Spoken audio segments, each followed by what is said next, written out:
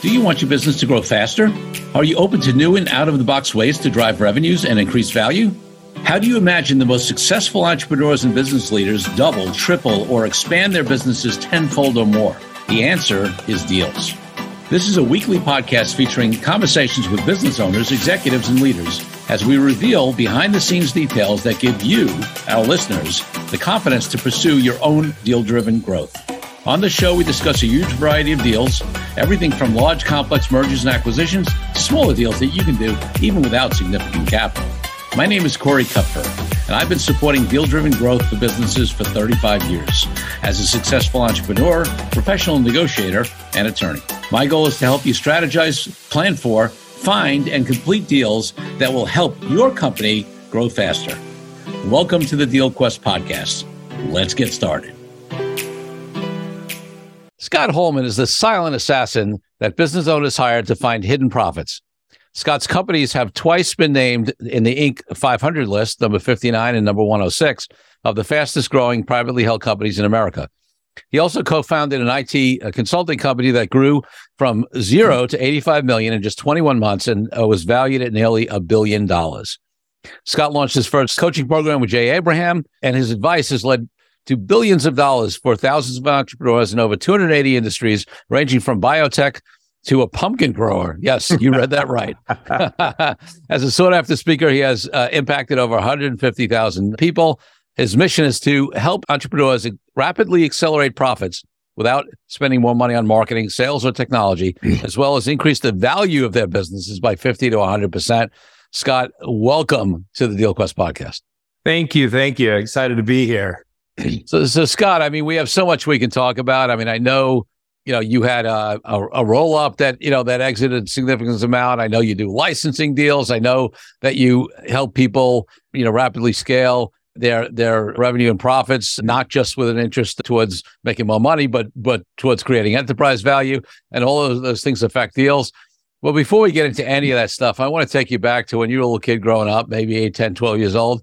What did you want to be? Because I think, running a roll-up firm and consulting people on growing businesses and creating enterprise value probably wasn't it back then, but you tell me. Well, I played basketball. That was my thing, but I wanted to be a carpenter because I grew up poor. Yeah, this is a true story. So the carpenters were making the big bucks, right? They were banging out the bucks, as they say, right? And that's what I wanted to do. And I thought, I'm going to go through school and I'm going to do that and make a lot of money because I couldn't fathom or dream that there was anything beyond that. I didn't have any money to go to college. Nobody I knew went to college. And so I'd love to tell you something more glamorous, like, I'd had this enterprising paper route with 15 people working for me, but it just wasn't there. Was not the case. Listen, it's why I love asking that question, because there's so many ways that people come to their business success and entrepreneurial ventures and deal growth. And one of my purposes of this podcast is to really open up people's mind to the possibility of growing through deals. And I think when we show that people from all walks of life, coming from poor, middle class, money, different backgrounds, entrepreneurial spirit early on, not so much at all, there's ways to get there. I think it's really helpful. So I think that's great. One more question looking back. What was your first deal of any type? However you define that you can remember. It could be something when you were young as a kid or early in your career, whatever comes to mind. Well, yeah, my actual first deal is being an entrepreneurial. I'll tell a funny story. We had this contest in school to sell. It was like a suitcase full of lights that flashed and emergency kits and different things for homes. And you had to go house to house and you had to sell this stuff. Okay. And, it was my first taste of being an entrepreneur. I was probably like 13, 14 years old or something. And I outsold everybody like 2-1. And it really, really got me inspired. So it's not necessarily a deal, but it launched me into entrepreneurship. That's for sure. Love it. I love it. Yeah, those are early experiences. So, all right, I want to work up to what you're doing now and what you help people with and this great licensing deal that you're doing. But let's go back a little bit, because we talked about this $1 billion company you built in, 21 months or something like that. And I know, even the concept of a roll-up, some people don't know what that is. Some people know what it is. Some people have bad connotations. I mean, I remember, I started doing roll-ups in the 80s and they were hot. And then they became like, this thing that, roll-ups are bad. And then of course they come back and, some roll-ups really work. Some don't, some famously blow up. So talk to us a little bit about, that amazing experience of that journey.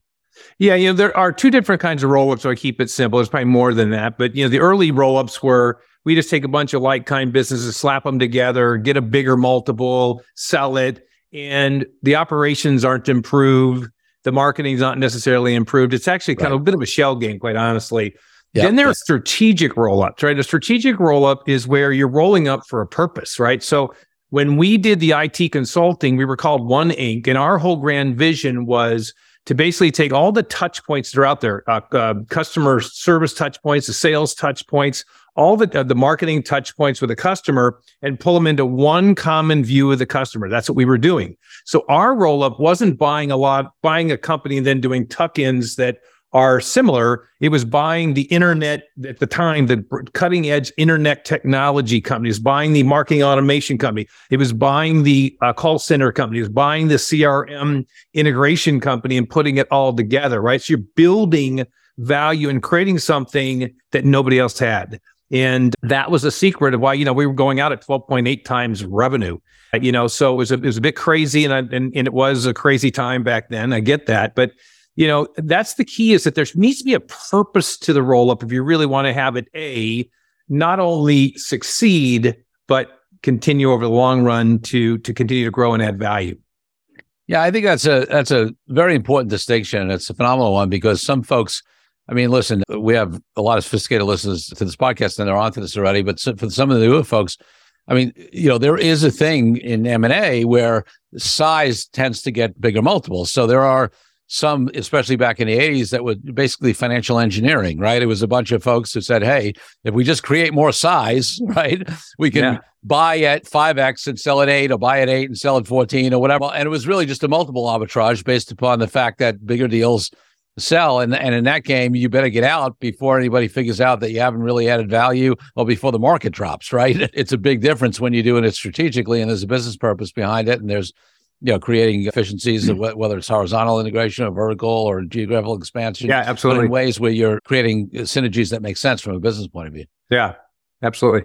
Good. So before we leave that, I want to talk a little bit about, how did you even come to the decision to choose to grow that way? What was the mindset? One of the things we talk about in this podcast a lot is that mindset shift, because my assertion is that there's a different mindset to an entrepreneur than people who work for people. Again, I don't have a value judgment on it, although for me, I'm on the entrepreneurial side, but know thyself. But then there's also there are plenty of entrepreneurs that don't do deals, that would not think about scaling through a strategic roll-up, right? They would just try to do it some other way.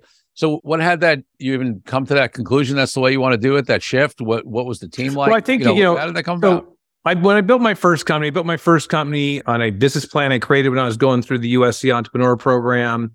And it became Inc. Magazine's 59th fastest growing company in America. I built another one in the medical industry that was hit 106. And then I got bought out. Yep.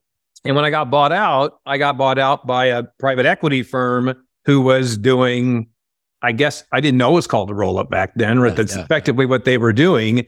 And I sold it at a nice multiple, which I won't disclose, but I will just tell you that 5 or 6 years later, it sold for $660 million. I did not get 660, and they didn't improve a damn thing. Right. They didn't improve. We already had a great company, but they just scaled my model. And so I thought, I wanted to learn from that. So when we went to, Mike McLaughlin was my co-founder for One Inc., and he was a former Booz Allen consultant. And we started this business off going, what do we want to do? We looked at buying and doing a roll-up in the waste management arena. And we looked at everything. Finally came across, there's this issue in this space, especially the CRM space. And when we looked at it, we said, okay, well, in order to do this, here's the skills we need. So we can either organically try to grow those, or we can go buy world-class companies and use our expertise to scale. And that's what we did. It was just looking for the fast track, right, at that point. And companies that any company out there that wants to grow and it doesn't have acquiring to do tuck-ins in their business model is just crazy. It's just, they just don't know. They're fearful, or they're not knowledgeable, or they're not watching your podcast enough, I guess. Yeah, I mean, listen, it's like I always say, in most businesses, you need to be able to have organic growth. You need to be able to figure out sales and marketing and get a client or a customer, another one, unless you're just built as an acquisition company to start. So I'm not saying organic growth is bad. In fact, we're going to get into that, and it's important. It's phenomenal.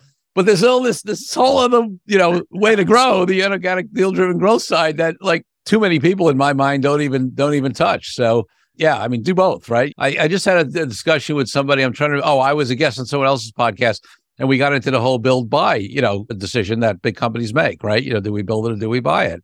And there's a reason why. I'm not saying they always buy. Sometimes it makes sense to build, but there's a reason why very often they decided it's better to buy it than to build it. Yeah.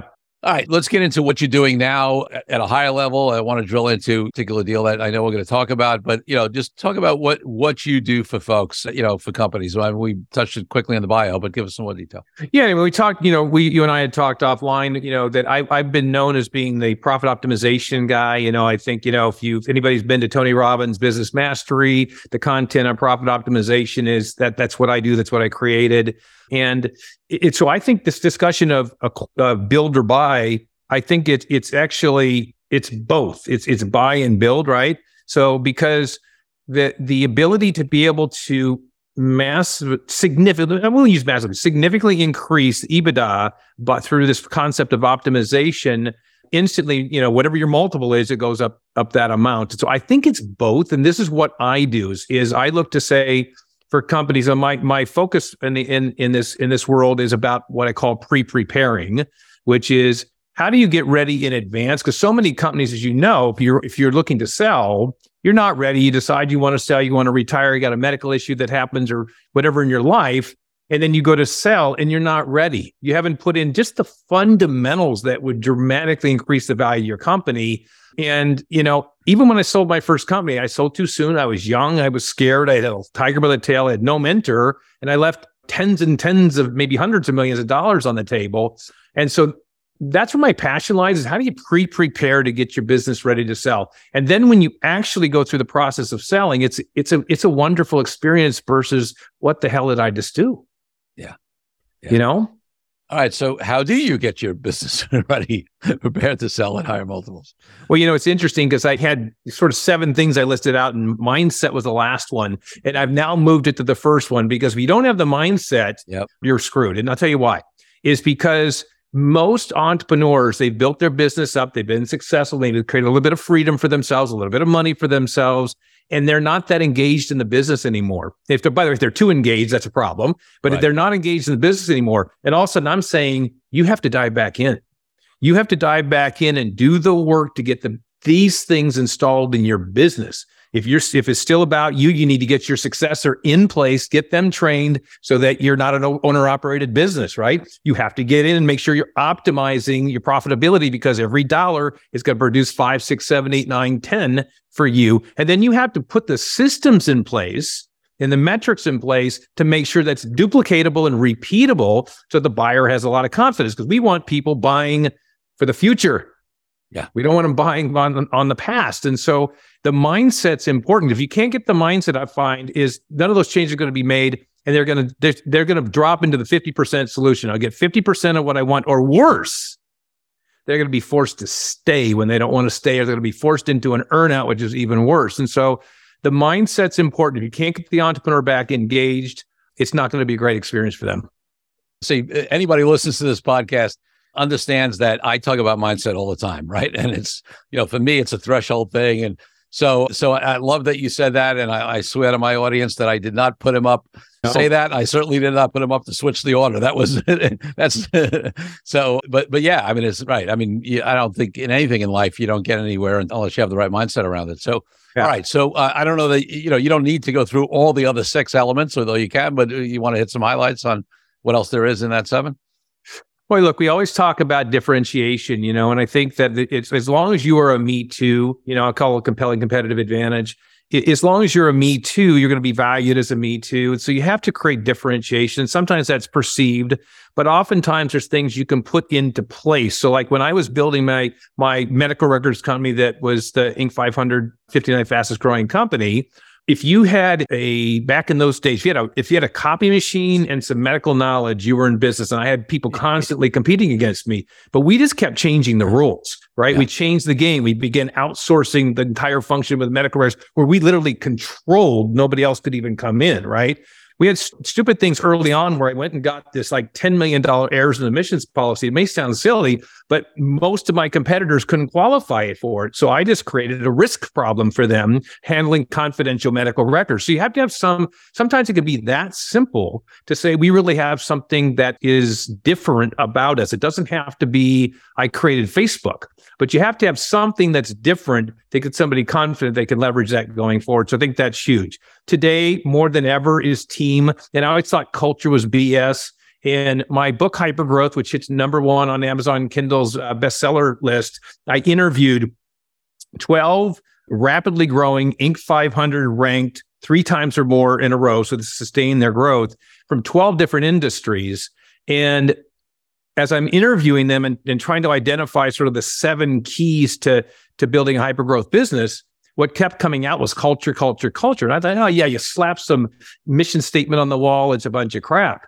But there's a big difference between that and living and breathing it. Because today, we want people that want to be a part of our mission, a part of this, so they're not leaving and jumping to the next competitor. So the whole culture element of not just I've got, lattes and all, I'm not talking about that. I'm talking about there's a purpose being here. I belong here. We're doing something special is more important than ever. And I mean, those are a couple highlights I think that are really, really important right now, especially with the turnover we're seeing in companies.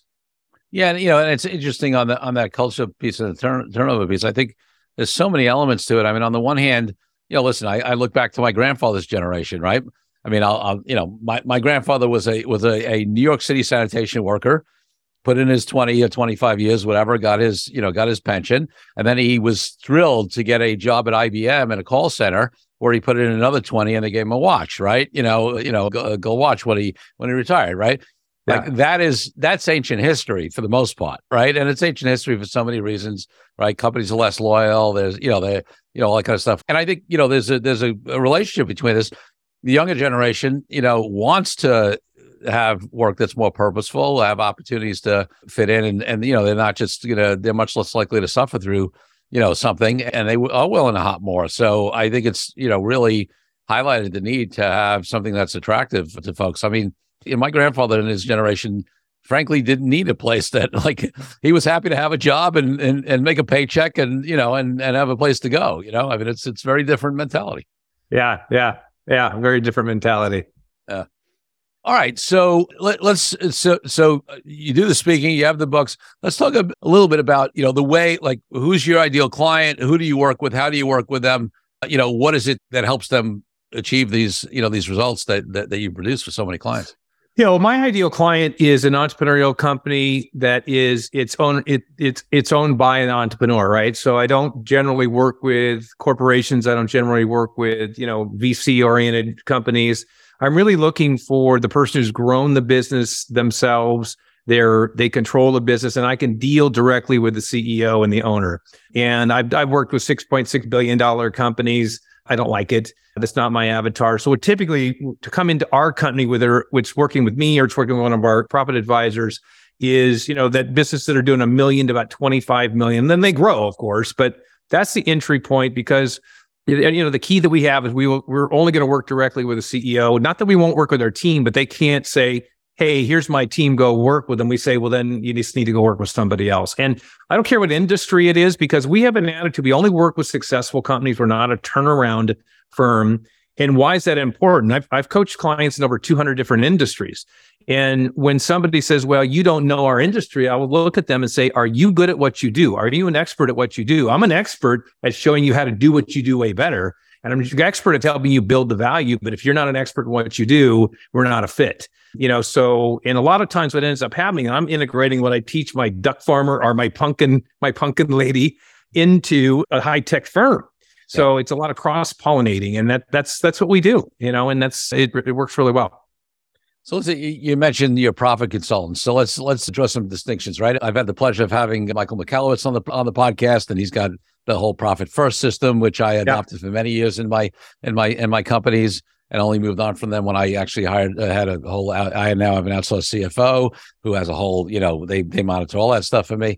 But that's, but that's much more on just and he will, that's all about increasing profit, but it's much more from a system to monitor financials, right? And from the financial end, let's just make a distinction on what you guys, it's great. He's great. I love the book as well. He's in this hand, I'm in this hand, and we do this, right? So here's the difference. Like he's talking about, again, from the financial perspective, which is wonderful. And we don't actually. So we start off by saying you're generating leads. I don't care if you're getting word of mouth, you're high sophisticated internet marketing's machine, you're getting it from trade shows, walk-in traffic. We don't care. And then we say, then you have a process of funnel you're taking them through, whether or not it's, a multi-step 6-month, 12-month thing, if you're selling a big computer system or it's you're selling info product. We don't care what that is. We start off with saying, what is your model? We call them profit drivers. We say, let's identify where you're generating your leads. Let's identify the steps through your funnel. And then let's and how you're converting them to customers, clients, or patients.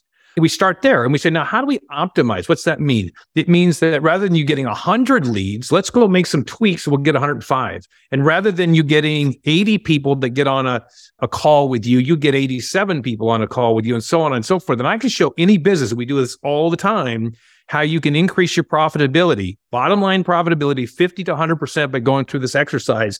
And in 1 hour on the phone with us, I can show you where there's 25%. And it's not hire more salespeople or invest in more marketing. I'm saying not an extra dollar, not any more technology, it's just letting us make distinctions. And it can be little things like changing something on your website that increases your engagement to your contact us form by 17%.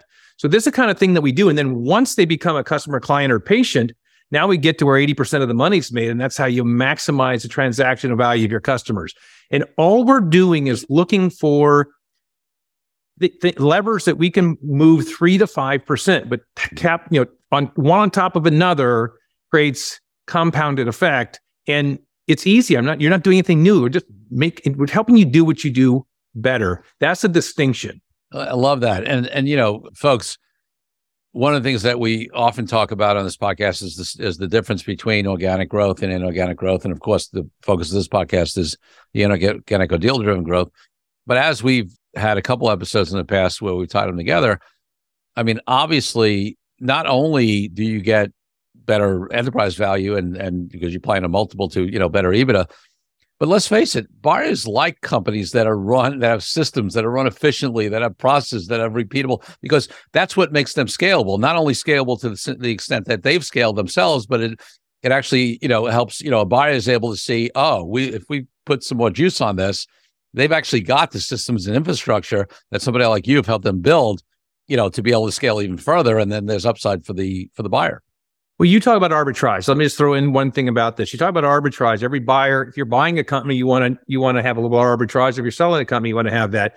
Yep. If you're selling a company, I mean, in short time frame, when you're going to list, you already know you're going to do it. You don't do a lot of heavy lifting. We show companies how they're going to make really rapid impacts in their profitability to increase that multiple.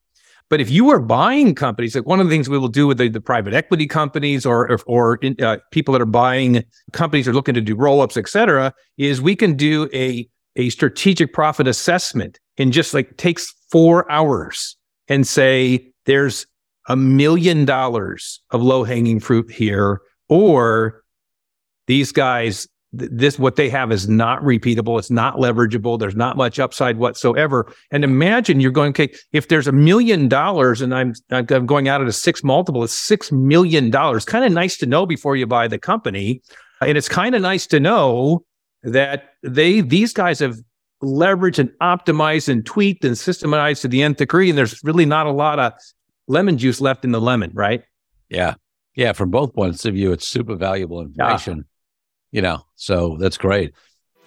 Let's take a break from the show for a minute so I can invite you to a new way to determine your deal readiness.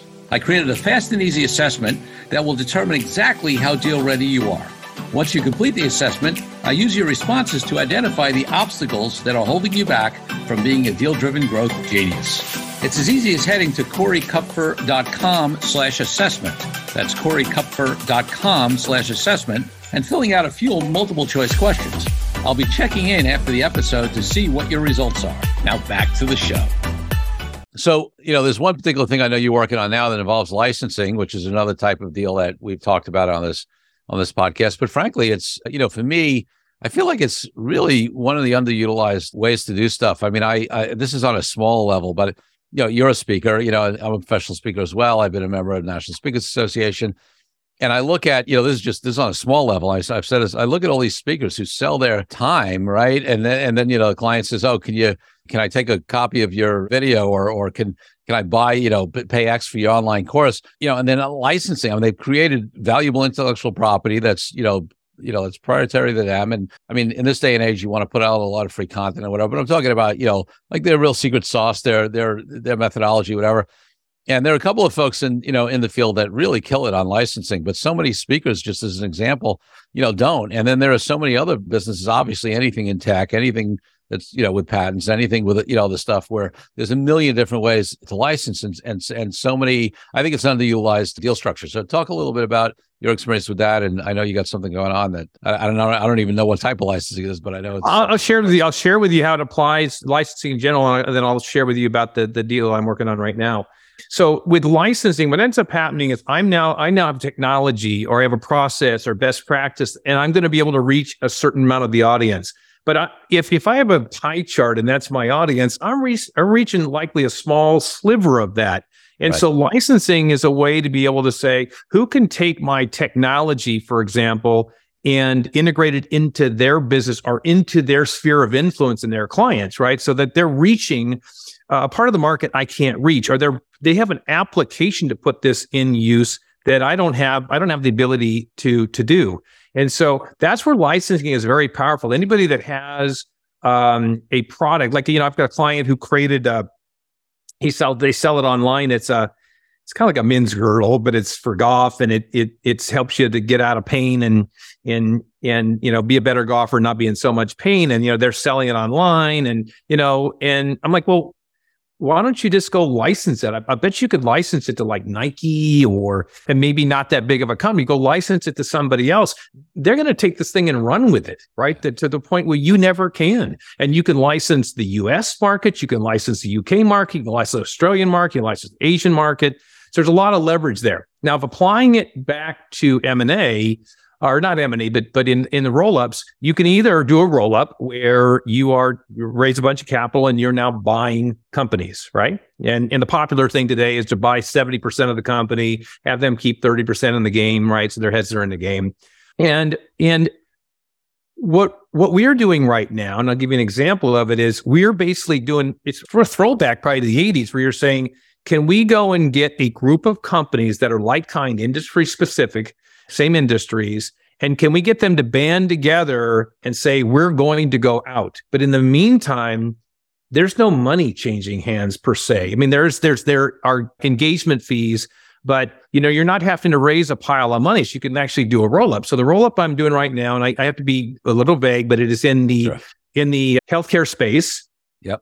And I had a client who had to make a pivot because of COVID, because what it did to his clinic, and he started this practice, and it took off, and he went from zero to generating about $150,000 a month, $1.8 million a year, making $1 million profit. And he said, well, I think what I'm going to do is I'm going to just teach some other practices how to do the same thing.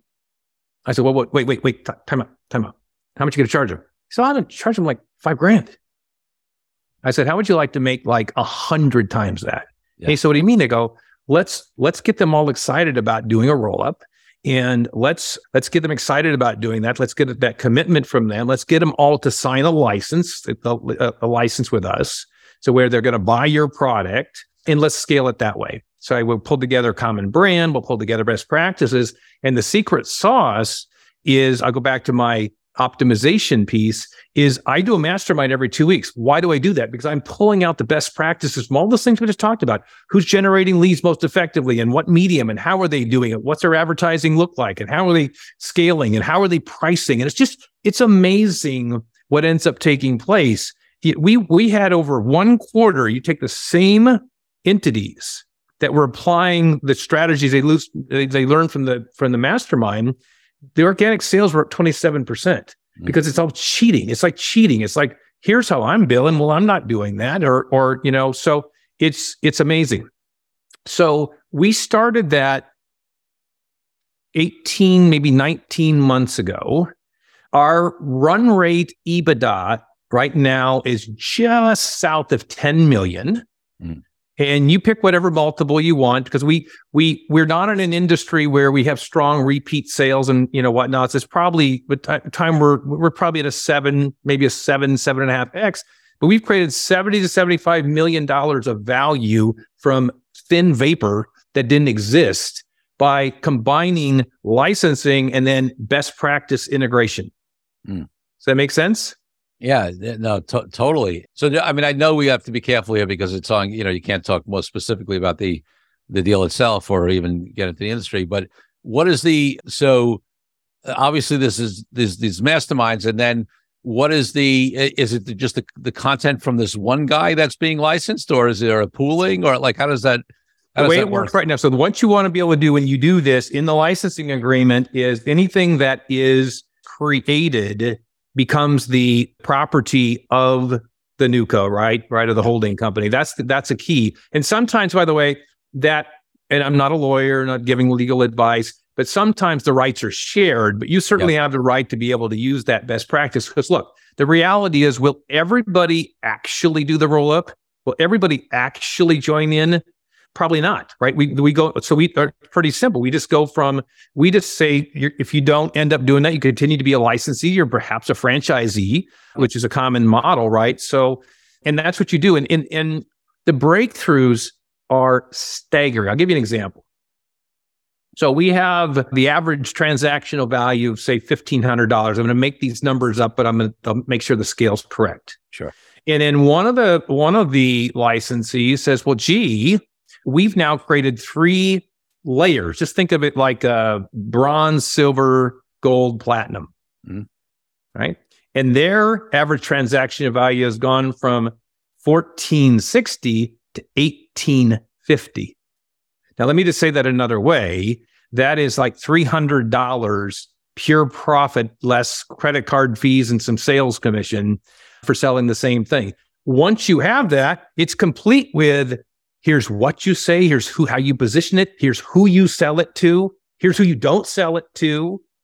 And I could go on and on and on all the way through our profit drivers to show how you can do this everywhere, because it's not one of these 37 is doing everything the best, right? So that's the magic of it all. You can probably see I'm pretty enthused about it because it's like strike zone for me. I love it. It's like, I could probably just do these masterminds for anybody that wants to do a roll-up in an industry specific because they're just so fun, Yeah, no, it sounds that way. And it's a great model. I mean, listen, for the participants, it's like, okay, you can participate in the roll-up, or you could just have gotten 27% increase in your sales from being in it and choose not to, right? I mean, that's pretty good result. As it is. So yeah, I love it. And look, I want to be transparent with everybody, which is that there's some complexities to it, and I don't have it all figured out. We're kind of doing this along the way, and there's some heavy lifting, not heavy lifting. There's some lifting to get everybody pulled together. And, I'm a systems person, so I'm systemizing, optimizing, creating best practices, everybody on, common financial systems with common chart of accounts. And, we are already doing mock P&Ls before we're all together, so we can basically show a history of financials. So there's some work to be done, but it's kind of cool going, do I raise a huge pool of money and invest all this money, or do I just kind of leverage, best practices and reputation, et cetera, and band people together to have the same outcome? Yeah. And listen, that's an important piece that you said. I mean, getting people on, whether even just the common charts of account or similar technology, whatever, obviously that goes back to an earlier comment you made with the distinction between just these 80s financial aggregators who are just putting a bunch of disparate things together and something that actually makes business sense, right? So now, if there is a roll-up of these firms, there's been synergies created, there's been efficiency created, there's been additional profitability created, and it makes sense for them to come together. They don't have all these disparate systems and processes. So, I totally, that's an important part of the model. I get it.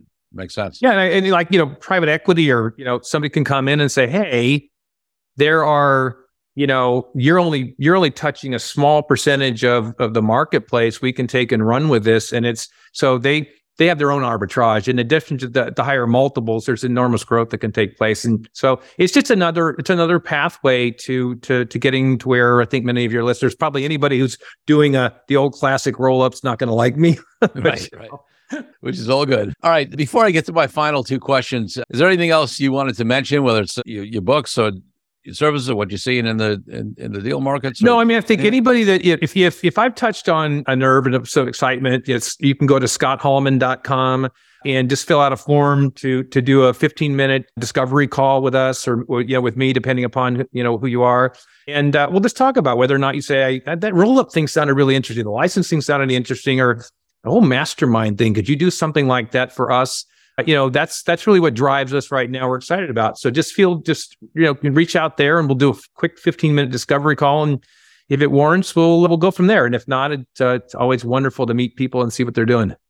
I love it. Well, you anticipated that was my second to last question. I was going to ask you to give people an opportunity to connect with you. So that's perfect. And actually, before I go to my last question, I just want to highlight this because I'm such a fan of masterminds and I've been a member of Entrepreneurs Organization. We have something called Forum. It's not technically a mastermind, but it essentially, is. I've done it in other contexts. My wife does mastermind retreats with her socially conscious entrepreneurs and change makers who are looking to make money and make a difference in the world. Just talk a little bit about, I just spend another minute or two before we go to the final question on just the benefit of that. And, and I think they're magic. So, I'd love you to, spend just another minute or two on mastermind. Yeah. So I if they're done properly, they're really, really valuable. I think a mastermind that says, hey, Corey, tell me what you did, what's going on in your world, and somebody else shares and they're giving you kind of ideas and tips. That's good. I mean, I like that. There's got some value to it. I'm a little bit more process driven, which is that, we're looking at specific opportunities and then taking enough time to peel back the onion right on the call or right in the live if you're doing it, and getting people to see how it applies to them. If you can do that in a mastermind, I use the term, it's like cheating to success because you're just, somebody else has been there. If you want to do some new marketing campaign that's going to cost money, or you want to test radio or TV or some internet thing, get the ability to go to your mastermind and go, anybody else done this before? Right. And by the way, sometimes it's a disaster. Don't do it. It's like, you're pissing money down the toilet. Right. And then you go, okay, thank you very much. So sometimes it's avoiding mistakes or somebody else saying, learn from my mistakes. Here's exactly what you do. And you can't replace it. It's like, you get the 10,000 hour rule. A 10,000 hour rule means they have to do something 10,000 hours to become a master. And I can tap into another 10,000 hour person in the mastermind and become a master that quickly. And they're just irreplaceable if they're done properly. If you got somebody who's doing more than just moderating and asking somebody what they're doing and can somebody help Johnny out with this problem, there's value to that. But if you really want to leverage, you're taking things that move the needle and identifying who does it best. And if they understand the power of optimization is cool because it's so easy for people to go, we do that already. I do that already. I go, I know, but if you can eke out another 8 or 10% from that, what you're already doing, think about what that's going to do to your EBITDA, what that's ultimately going to do to your exit, right? Yeah. And I could go on and on. You tell me you got to unplug this guy. I love it. Well, we all come into time. So I'm going to ask you my final question, which is for me on the podcast is always about my highest value in life, which is freedom. And for me, that means everything from freedom around the world for all people from oppression to the reason I've been an entrepreneur and haven't had a boss for decades. What does freedom mean to you and how does it impact your life and business? What does freedom mean to me? Yeah. I mean, I think freedom for me is the ability to be able to learn from all the world's treasures that we have and be able to apply it in my life to make myself, my family, and others around me a better person. And I think at the end of the day, it's such a gift to be able to have the knowledge that we have and the freedom to be able to use it the way that we use it. So I'll stay away from, censorship or anything else that people are talking about right now. But the true freedom is to be able to have the gift of being able to learn from like what you're sharing and be able to apply it and live the life we want. And, I was laughing because even like right now I'm dressed up, this is like dressed up, because I work from home, and if you were to see me, I have the freedom of being outside, and I have 12 chickens now, and I'm actually have to take care of the chickens because I can't find anybody else to do it. So I guess it's a form of freedom as well. So I don't know. It's a gift. So I think for all of us that take that for granted, it's huge. And for any of you that are buried in your businesses, we're working a lot of hours and missing out on life, and because you can't seem to free yourself up. There are choices you can make in your business to create freedom in a very short period of time. Love that. Scott Hallman, thanks for being such a great guest on the DealQuest podcast. It was awesome. It was fun. Thank you for joining me on this episode of DealQuest, where we help you understand how deal-driven growth can be your ticket to freedom. I want to invite you to a unique way to tap into the wisdom and experience of the DealQuest community. Join the DealQuest Deal Den Zoom calls, a free monthly 90-minute mastermind. In the mastermind, we address all the challenges you may be facing and help support you with the opportunities that may arise in terms of deal-driven growth. You will get input not only from me, but all the members on the call will collaborate and serve each other in a mastermind format. To sign up for the free mastermind, go to www.corykupfer.com/dealden. That's corykupfer.com/dealden. I'll see you there. I'm Corey Kupfer. Until next week, wishing you the freedom and financial prosperity that I know your DealQuest will bring.